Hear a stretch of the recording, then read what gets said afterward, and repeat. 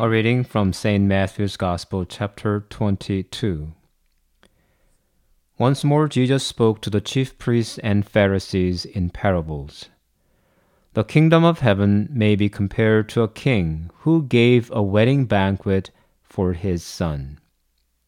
He sent his slaves to call those who had been invited to the wedding banquet, but they would not come. Again he sent other slaves, saying, "Tell those who have been invited, 'Look, I have prepared my dinner. My oxen and my fat calves have been slaughtered, and everything is ready. Come to the wedding banquet.'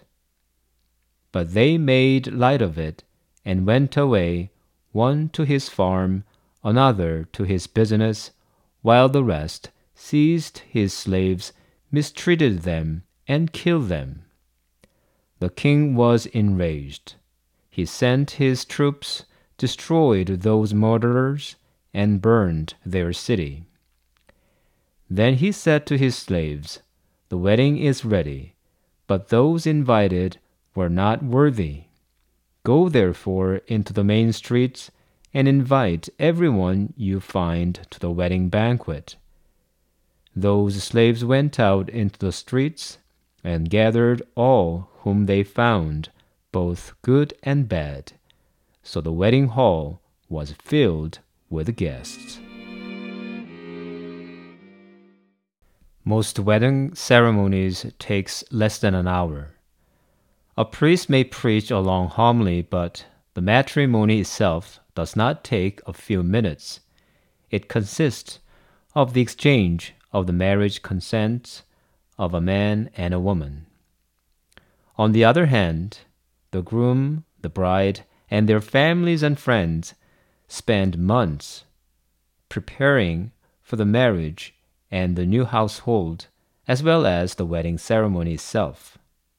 From the wedding dress to the honeymoon arrangement, from a new home to new bed sheets, from the bridal shower to the wedding party, we are overwhelmed by the preparation.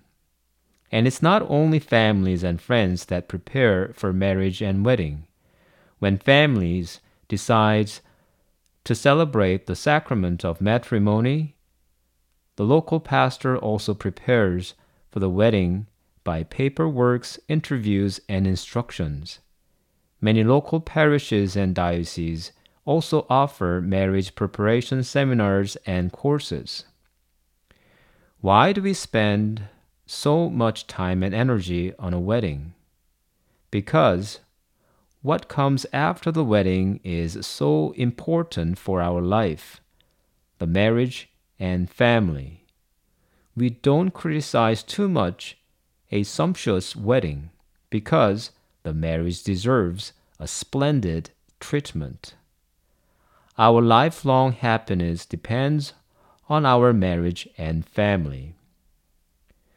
On this Sunday, Jesus compares the kingdom of heaven to a king who gave a wedding banquet for his son. In this heavenly wedding, the Father in heaven prepares for the banquet. But where is the son? In the parable, the king prepared the banquet with slaughtered animals.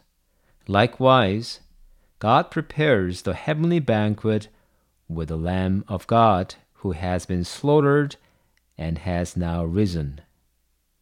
The Lamb of God is the food for the banquet as well as the groom of the wedding. Then what about the bride? Where is she? The Lord has called mankind as his eternal bride. However, from Adam down to the contemporary man, mankind often ignored the Lord's calling. God established a covenant with Israel through Moses and reminded them through the prophets, but they were unfaithful to God and his covenant.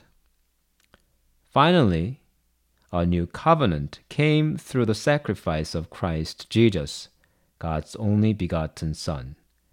The church becomes Christ's bride through this new covenant, and all peoples hear the good news through the church. In the parable, when the king invited people, he was, in fact, waiting for the bride of his son. Likewise, God prepares the heavenly wedding by giving his Son as the groom to the church, and he is now waiting for the bride for the wedding. Thus, this heavenly wedding joins the groom and the bride forever. However, this wedding banquet is not merely a party filled with laughter, because it is also a court of judgment.